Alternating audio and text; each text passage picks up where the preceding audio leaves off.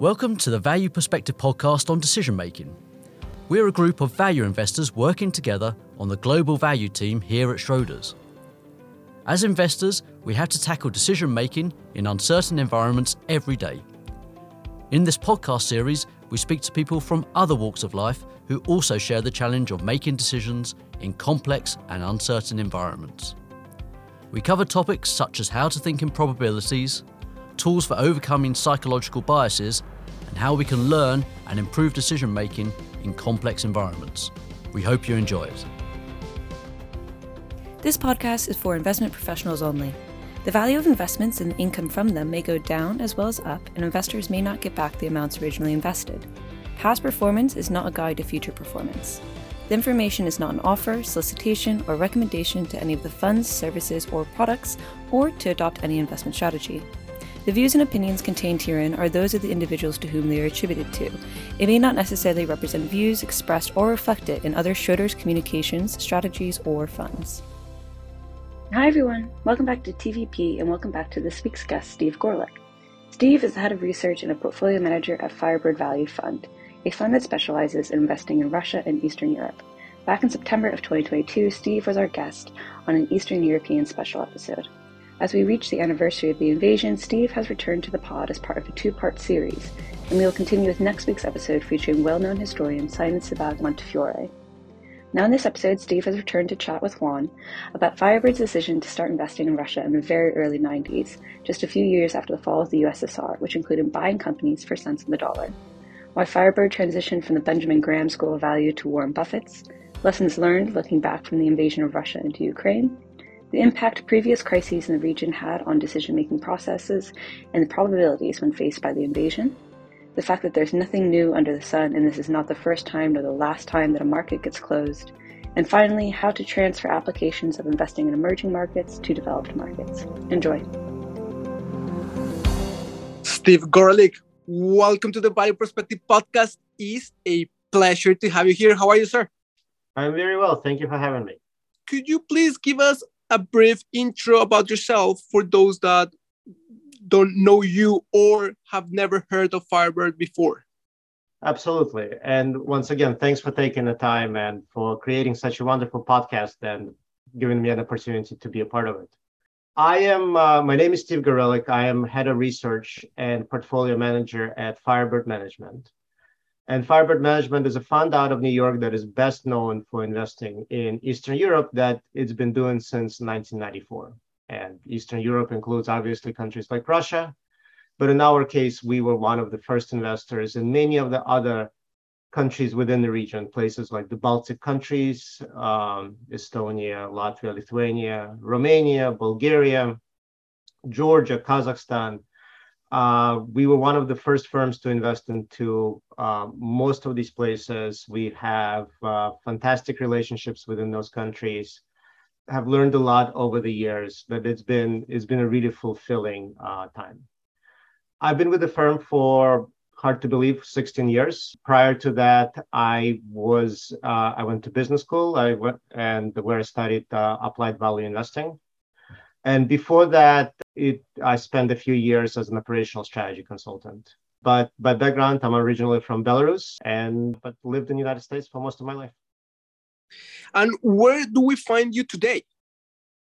Today, you find me in London. This was a family decision to move to London a couple of years ago, and it was an interesting time to move during COVID.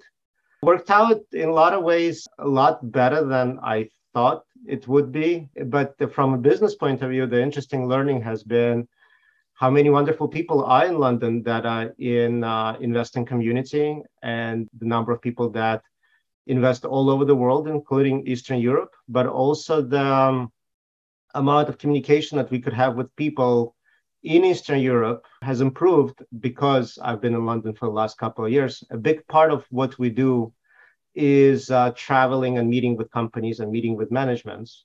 And obviously, that's been much more difficult over the last 2 to 3 years. Being able to communicate with companies from London is not the same as going to visit, but it's definitely better than speaking on the phone from New York. How does it work for the head of research of a fund to be based in London when most of, you will correct me if I'm wrong, but most of your team is still based in New York?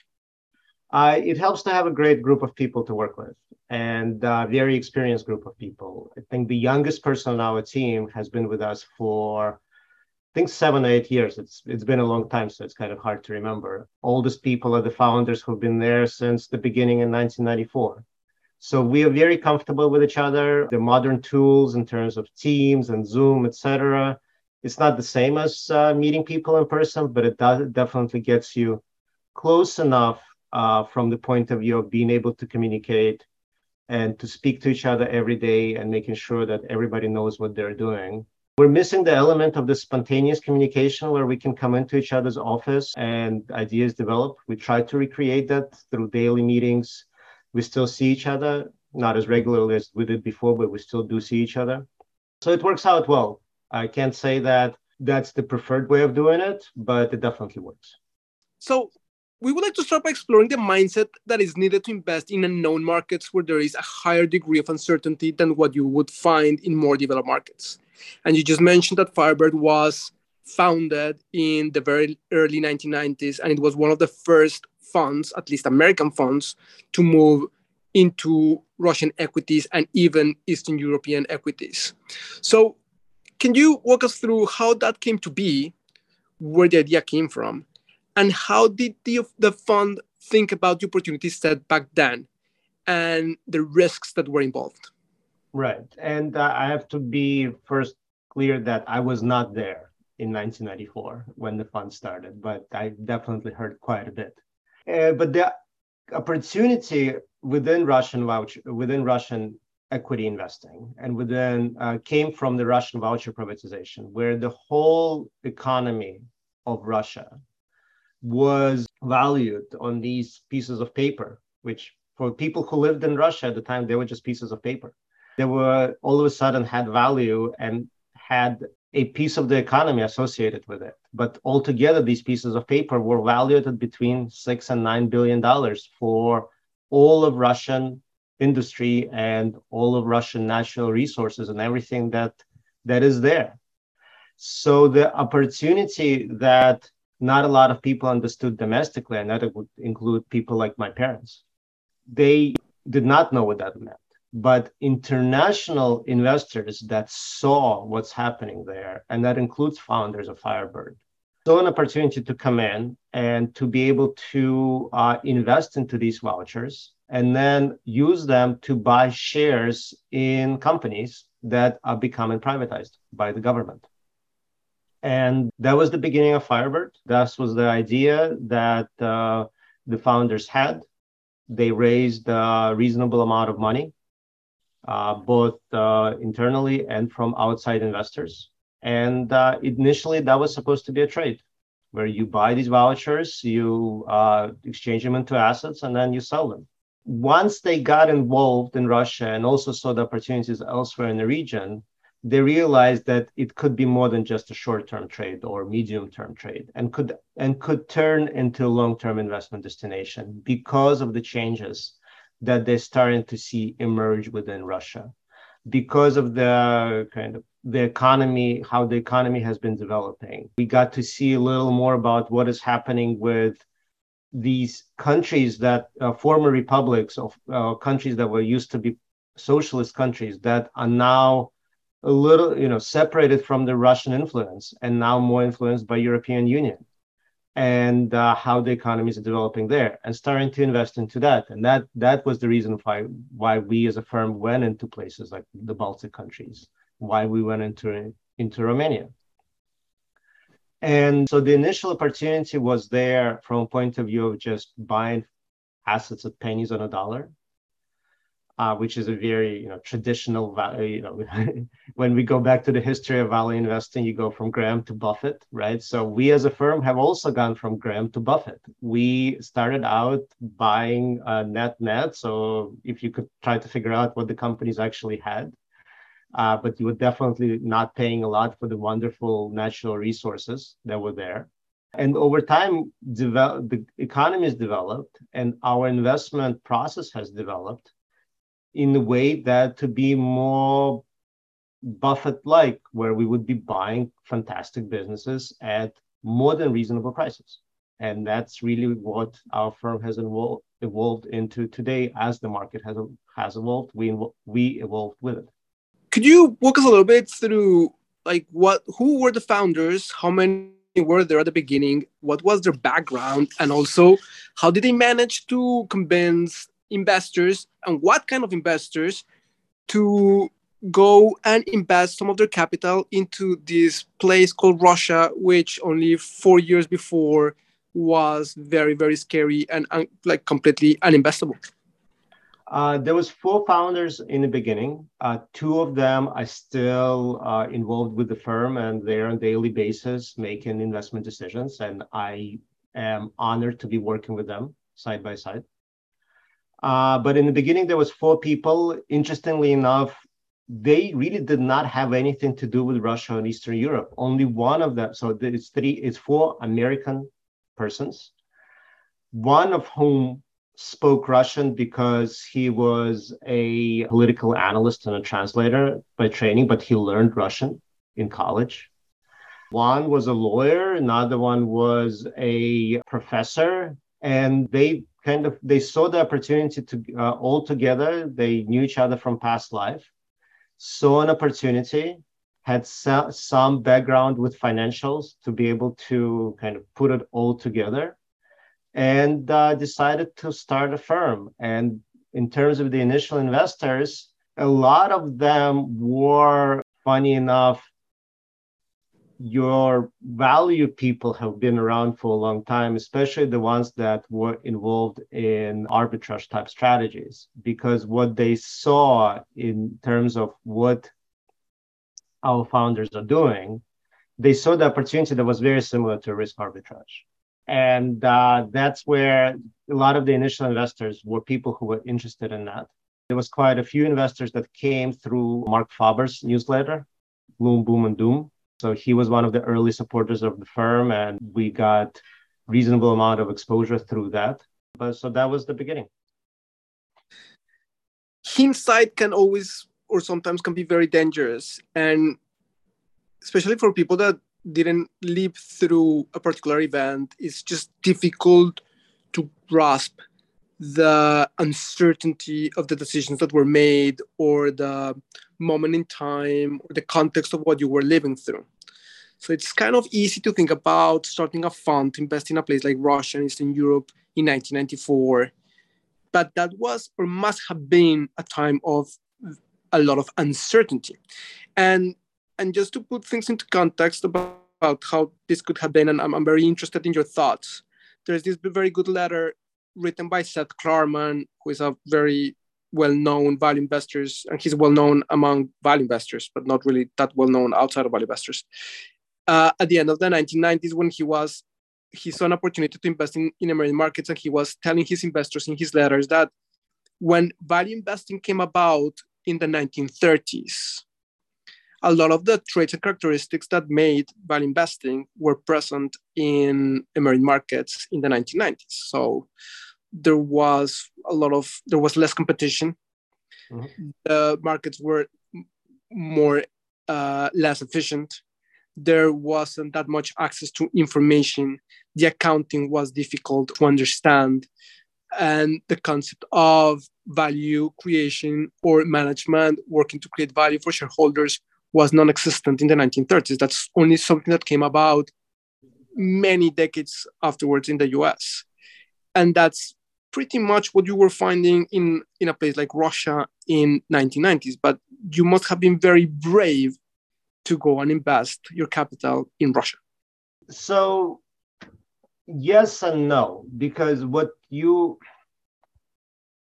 doing when you're buying things at pennies on a dollar, I think you understand that you have a lot of room for error. You also understand that the people that are trusting you with their money, more likely than not, are doing it with the amount of capital that they're able to put into something really risky for what they expect to be a fantastic payoff. So you enter into the trade or into investment with those things in mind. that you are operating out there on the risk reward spectrum, and you should be treating things accordingly. One of the things that we are doing, because we are operating within emerging markets, and I know some firms do it differently, but we run a relatively diversified portfolio. So we would never feel comfortable running a portfolio of 10 stocks, because no matter how well you know the company and how good you may feel about a particular country, something may happen in emerging markets that would lead to all of those assumptions turned upside down. And if you're running a highly concentrated portfolio, it's very difficult for you to be, you don't get a chance to try again. You don't get a chance to invest again. So what we do is we run a portfolio of, our core portfolio is 30 to 40 stocks, which provides us enough diversification, but at the same time, enough concentrations within our best ideas. We thought that that's the best way forward. And also we've had some situations where things didn't work out as we planned, but it didn't hurt us in the long term. So that's one of the things that, from a point of view of how we're approaching emerging markets, we're focusing on diversification, both on a country level. So that's one of the reasons why we went into other countries within Eastern Europe, is to provide that diversifications, not to be a country fund, but to be a regional fund. But then also on the company level, as I already said, we don't feel comfortable having too large of positions within the fund. So that helps.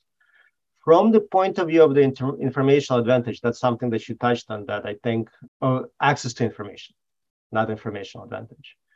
That's something that has changed over the years, and I would say it's for the better.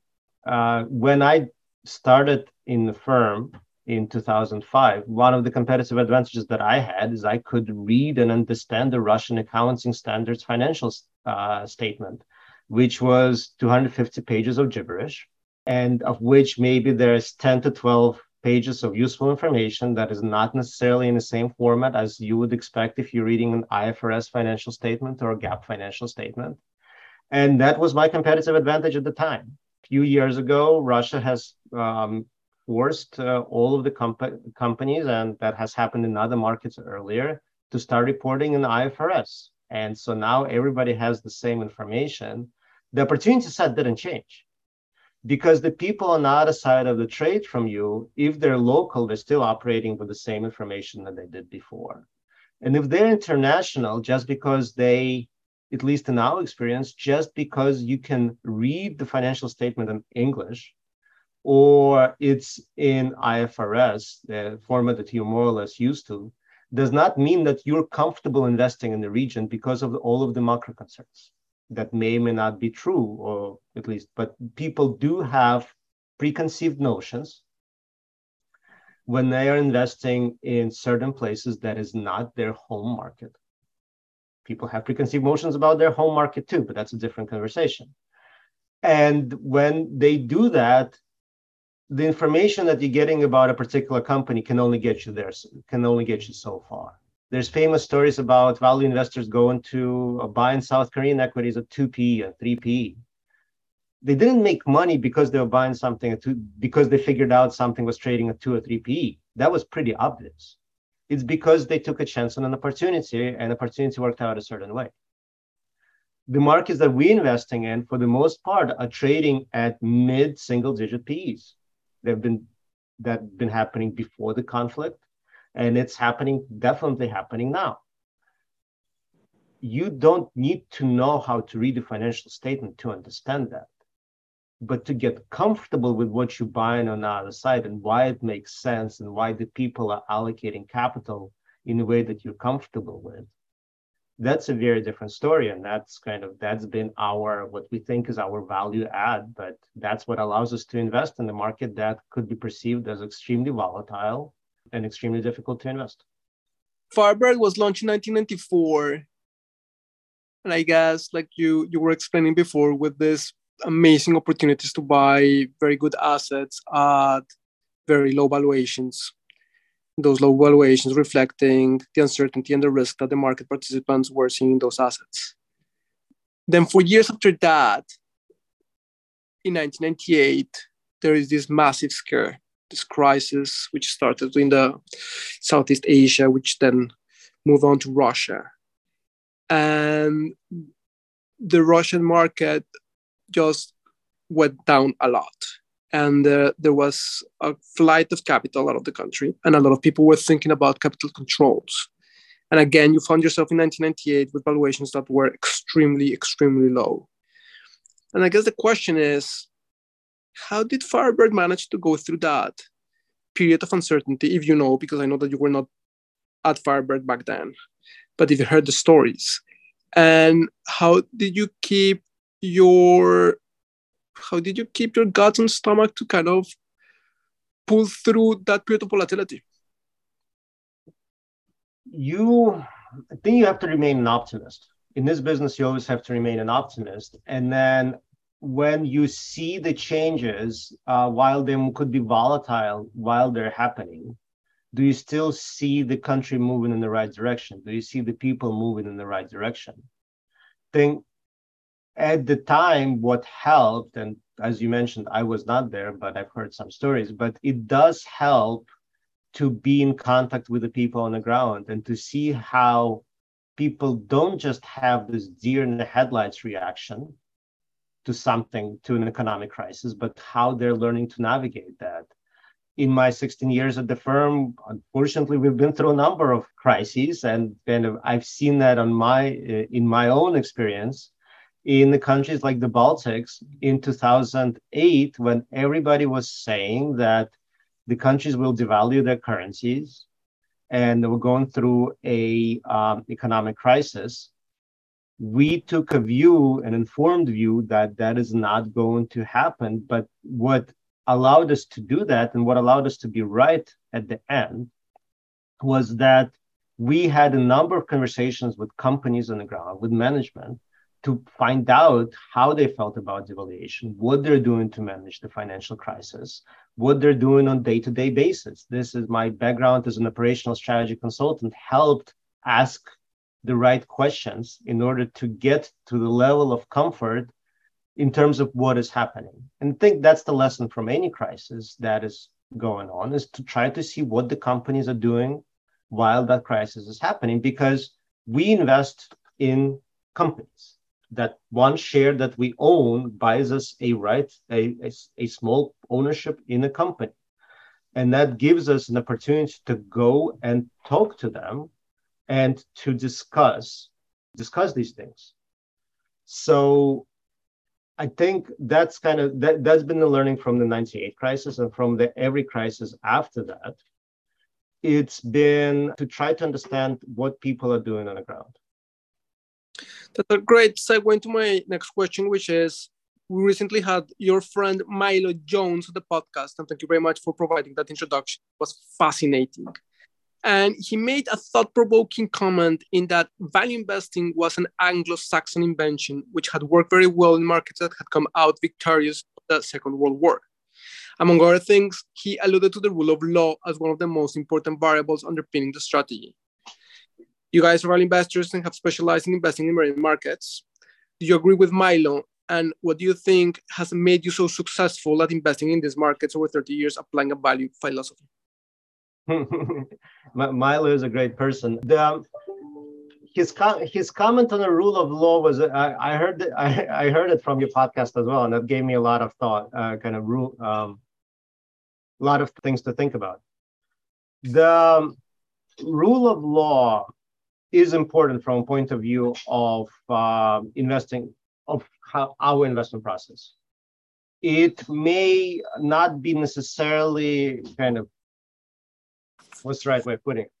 What we're looking for is the consistent application of a set of rules. That may not be the rule of law the way that it works within the Anglo-Saxon world, but as long as the application is consistent, and you can count on it over time, you can get comfortable with it. And that's one of the things that we learned over the years within our business, is that we found that we could invest in markets that are democratic and that are not too corrupt. Because within those markets, there is, and rule of law has a lot to do with it. And then if there's a consistent rule of law, if there's ever a business dispute, you could count on the application of rule of law and on the courts to defend that.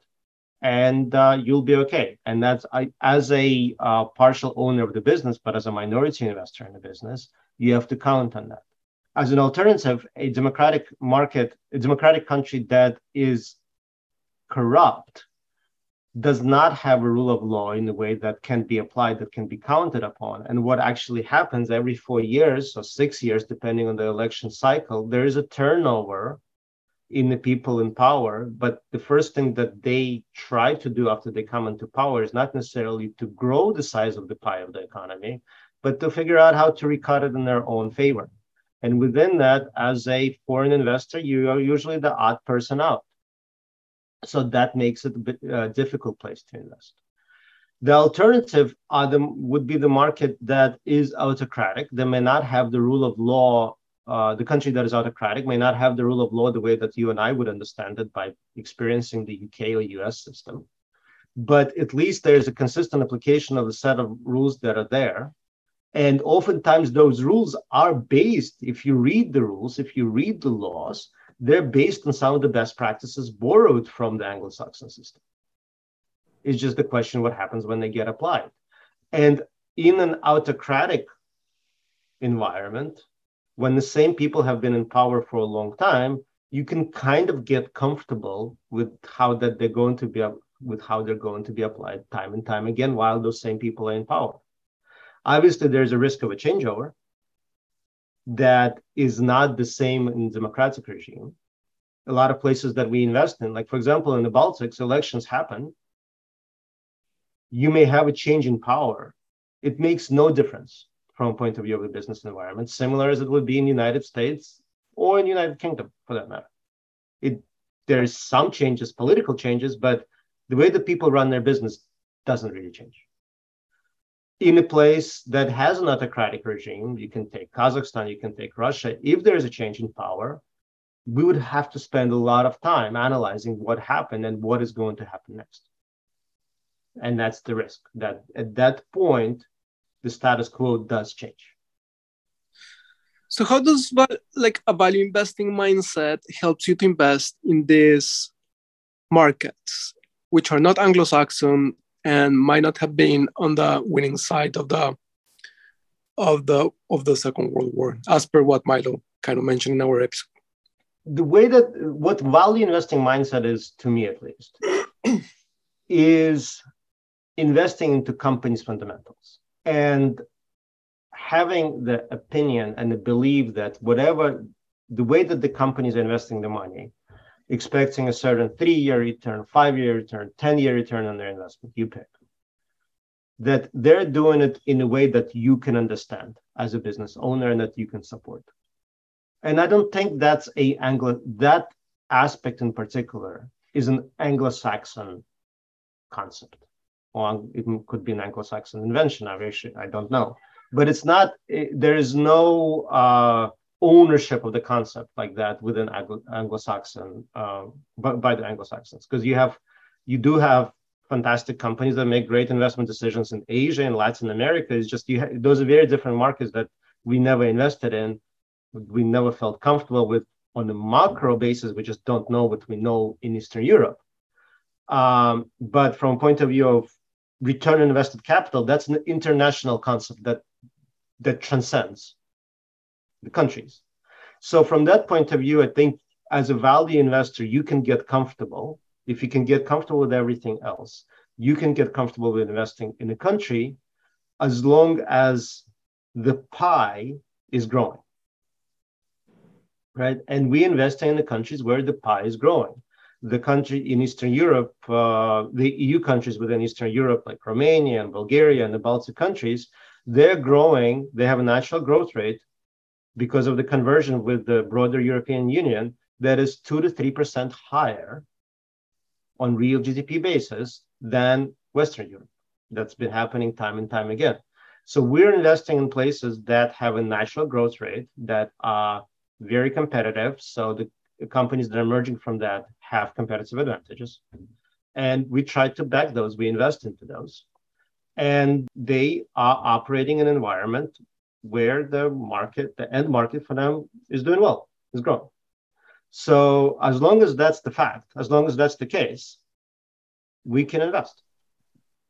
And the other thing from a point of view of this, how we're thinking about fundamental investing and value investing, is that there's a kind of natural long-term horizon that comes from investing as a business owner. And that's where, at least in Eastern Europe, I think you're getting a certain competitive advantage, because many times the people on the other side of the trade from you don't have the same long-term investing horizon that you do. They could have as much information as you do about the company, could oftentimes have more, but they see a poor economic outlook over the next 3 to 6 months. Or they could see another recession coming. It could be 1998 crisis that we talked about earlier. And they're saying, you know what, I don't want to be here. I'm going to sell and go to cash. What we're looking at is not next 6 months, but next 3 years, next 5 years, next 10 years. We have companies in the portfolio that we own for over 20 years. And on those bases, you could agree on all of the facts with the person on the other side of the trade. They will agree with you on every single fact and everything that's going on with the company, but you will make different investment decisions.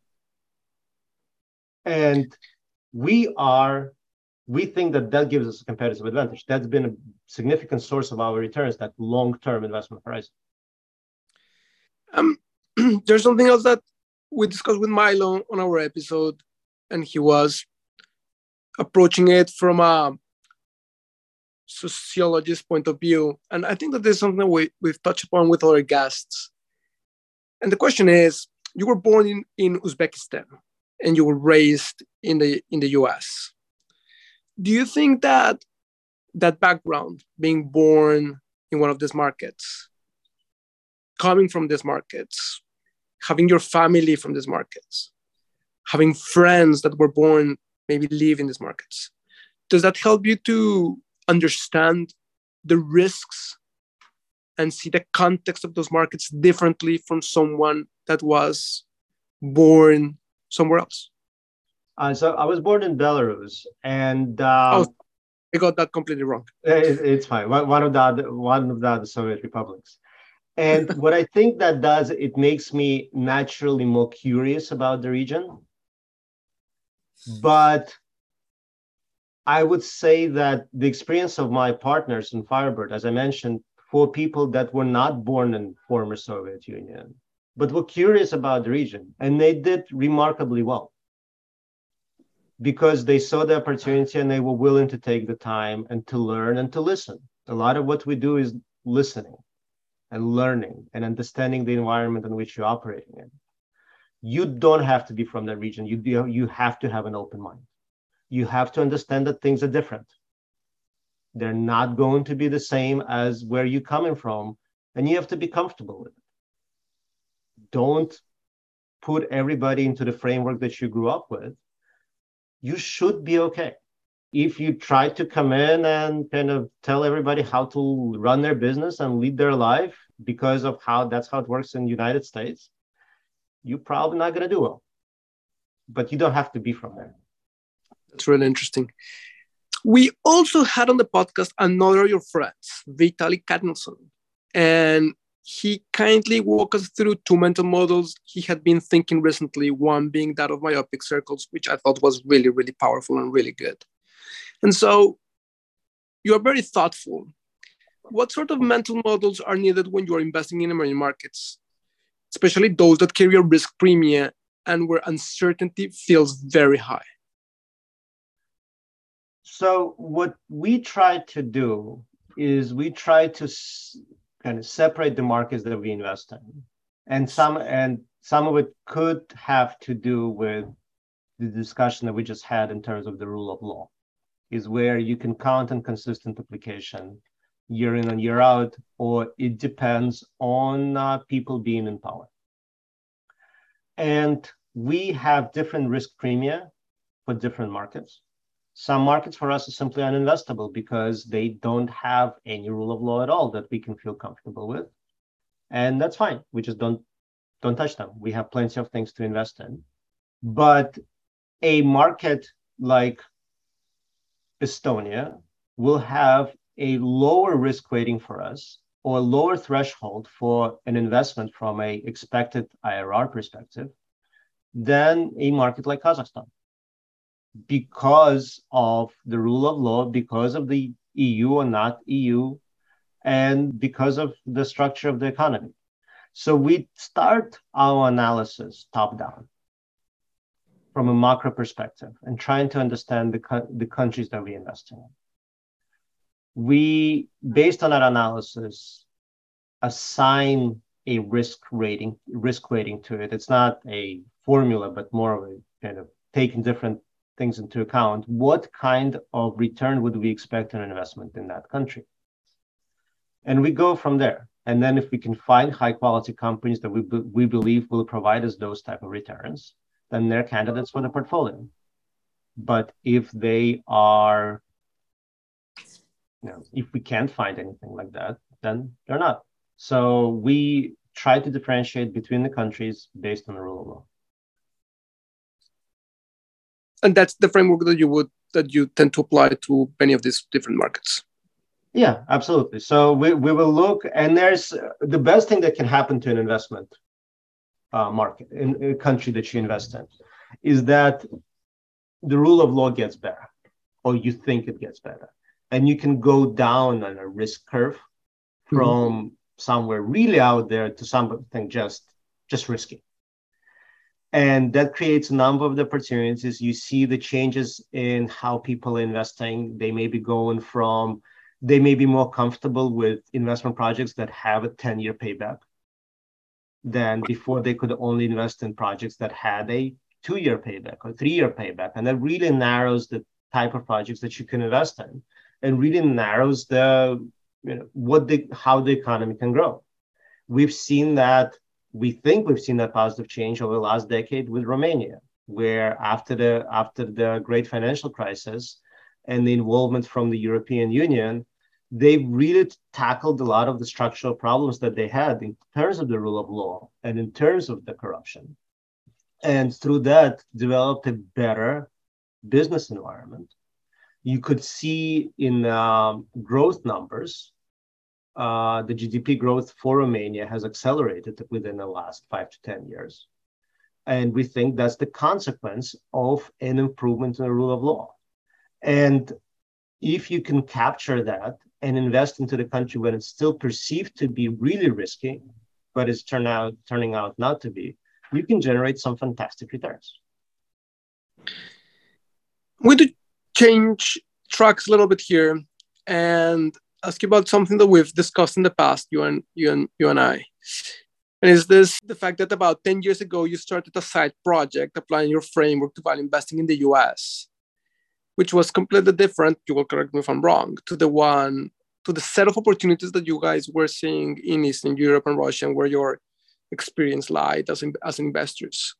So how is that different psychologically and emotionally from the process of investing in Eastern Europe? Psychologically and emotionally, we're still investing in companies. We felt comfortable. So we were looking to expand outside of Eastern Europe. And we did not feel comfortable going to other emerging markets like Latin America or Asia or Africa, because we felt that we would not know what we know in Eastern Europe from a point of view of how those markets work. The knowledge that we have accumulated over 25 years, 28 years, by investing into those markets. We just felt that, as Buffett says, you would be the patsy on the table when you go in. And if I would go in and invest in a country in Latin America, because I would not know what I know within Eastern Europe. So we did not feel comfortable expanding to other emerging markets at the time. That said, we felt that our fundamental approach that focuses on how companies make money and how companies spend money can be applied in other markets. And for us, United States was a natural place to do it because our office is in New York and everybody who works for the firm is US citizen and we're Americans. So we did a lot of investing as is PA in United States. So this was an opportunity to formalize that into something that uses our fundamental investment approach in a more structured manner.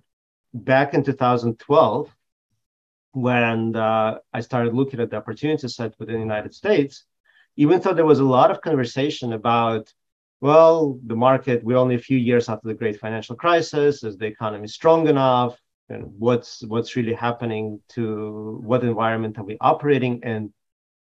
When I looked at the portfolio of companies that I would be able to put together from the point of view of the long-term business owner, the quality of the portfolios quality of the companies that we would have in the portfolio, and the type of returns that portfolio would be expected to generate, it seemed really attractive.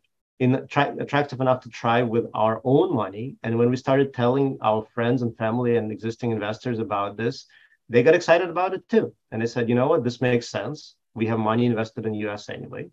So why don't we give you a portion of that money to invest with as well? So that's how that product and that fund came about. And right now, by doing this for the last almost 10 years, I think we became better investors, both as US investors and as Eastern European investors, because you learn a lot more about the companies as an owner. And there's a lot of kind of lessons and things that you learn about one company that may not have anything to do with an industry or a country that you're investing in elsewhere. But there's something that you can take those lessons and apply them to something else and maybe ask different questions when you are talking to the management. So at the end, I mean, it's not the end, that project and that fund that's been running for, as I said, almost 10 years, has been a wonderful opportunity for me to be a better investor. That's really, really interesting. The future is uncertain, but as Dominic Miel pointed out on this show as well, there is nothing new under the sun. Everything that happens in markets has already happened before. This is not the first time that a market such as Russia is closed to investors, nor is Russia the first market to be closed to investors. It has happened in the past, and it will not be the last.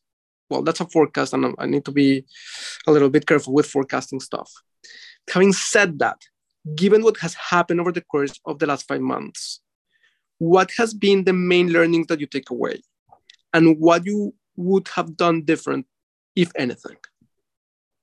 So it's very interesting way that you're phrasing this question, because in terms of nothing new under the sun, I would actually say it's a little bit of the opposite, that you have a situation where you may analyze things based on what happened in the past, but they may not happen the same way in the future. And this is an opportunity to learn, but this is really an opportunity to make an analytical mistake as well. If we go to the situation with Russia, one thing we did not take into account, and we did not think that was possible, is this idea of the central bank reserves being frozen. Russian central bank's reserves being frozen. That has not happened before. We learned something as a result of that. Russia has reacted in a way that it did. The freezing of the reserves happened for the reasons that it had. And kind of the combined, the station that we're finding ourselves in right now is in part because we analyzed the situation based on the set of facts that existed before that. We looked at there were companies that were sanctioned before in Russia after 2014. What happened to those companies? What happened to the stock price of those companies? What happened to the business of those companies? We took those inputs into account in analyzing and trying to understand what could be the consequences if Russia does invade Ukraine. The real consequences turned out to be much worse. It's a much bigger invasion. The reaction is much worse. It's horrible what's happening on the ground. But the way that the Western world reacted to this invasion was not something that we thought was possible based on the pre-existing facts. So in answering your questions, what is constant is that something will always change, right? But it's not this, and that you will have an opportunity to learn from what happened. Hopefully, you'll have an opportunity to invest again. Hopefully, you will get an opportunity to invest in Russian market again, which is not possible at the moment. But yes, Russian market has been closed before, but when it closed in 1917, it was closed for 75 years. And if you were an investor in 1917, you were wiped out. Like, you did not have any assets, I don't think, that allowed you to maintain ownership throughout Soviet Union. So if you're finding yourself in a similar situation right now, you're not going to be working through that. We don't think we're in that situation. We do think that Russia will become investable again within our investing lifetime, but time will tell when that will happen and why it will happen. Really interesting. Steve, we're coming to an end to our session, and we always ask our guests 2 signature questions. The first is a book recommendation, and it can be any book recommendation or more than one book if you have more than one book to suggest to us. So since we're talking about Eastern Europe, the book that I read most recently, and that was, I think it was also Milo's recommendation, that helped me understand the thinking that is happening both within Russia and within Eastern Europe, is the book called The Light That Failed by Ivan Krastev and Stefan Holmes. And it talks about the experience of people in Eastern Europe after the fall of the Soviet Union, and kind of all of the good and the bad things that are happening with it, and kind of the mentality of the things you gain and the things you lose. And I thought it was a really interesting study and gives you a lot of food for thought. Interesting. I don't think that was Milo's recommendation, but I could be wrong. The second question we have is, could you please share with us and our listeners an example of a bad outcome due to bad process and not bad luck? And it doesn't need to be invested related. And those are always very difficult to think about, your mistakes, where you go back and say, that was a mistake. I will keep it investing related.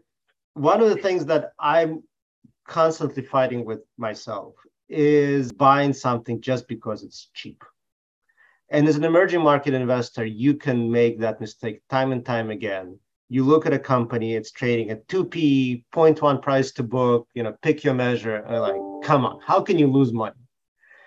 And it's not so much about not losing money, but about not making money in a better company in a situation like this. There's an opportunity cost that we have to capital. And we have had, I've made recommendations in the past to buy companies simply because they're cheap. And some of those made it into portfolio, and that didn't work. And I think over time, kind of when we talk about the evolution of value investing from Graham to Buffett, the way that the market works right now is that if you buy something at a low multiple, you have to have a reason for why that multiple will change. And it's not going to be simply because it has to. No, it doesn't have to. You can have a company trading at 2p forever, and if the P is not, and if the earnings are not growing, you're not making any money. You're just not making any money. You may not be losing money, but you're not making money. And your investors want you to make money. That's fantastic. Steve, thank you very much for coming to the Value Perspective podcast. Go on. Thank you so much. This was wonderful.